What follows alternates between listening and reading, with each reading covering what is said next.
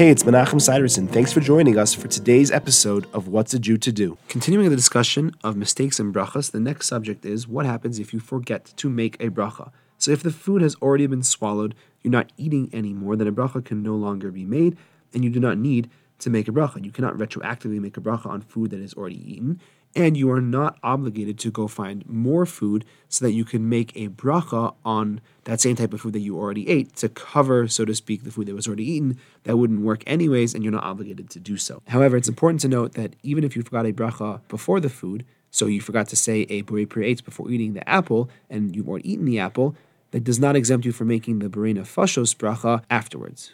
Thanks for joining me. I look forward to seeing you tomorrow.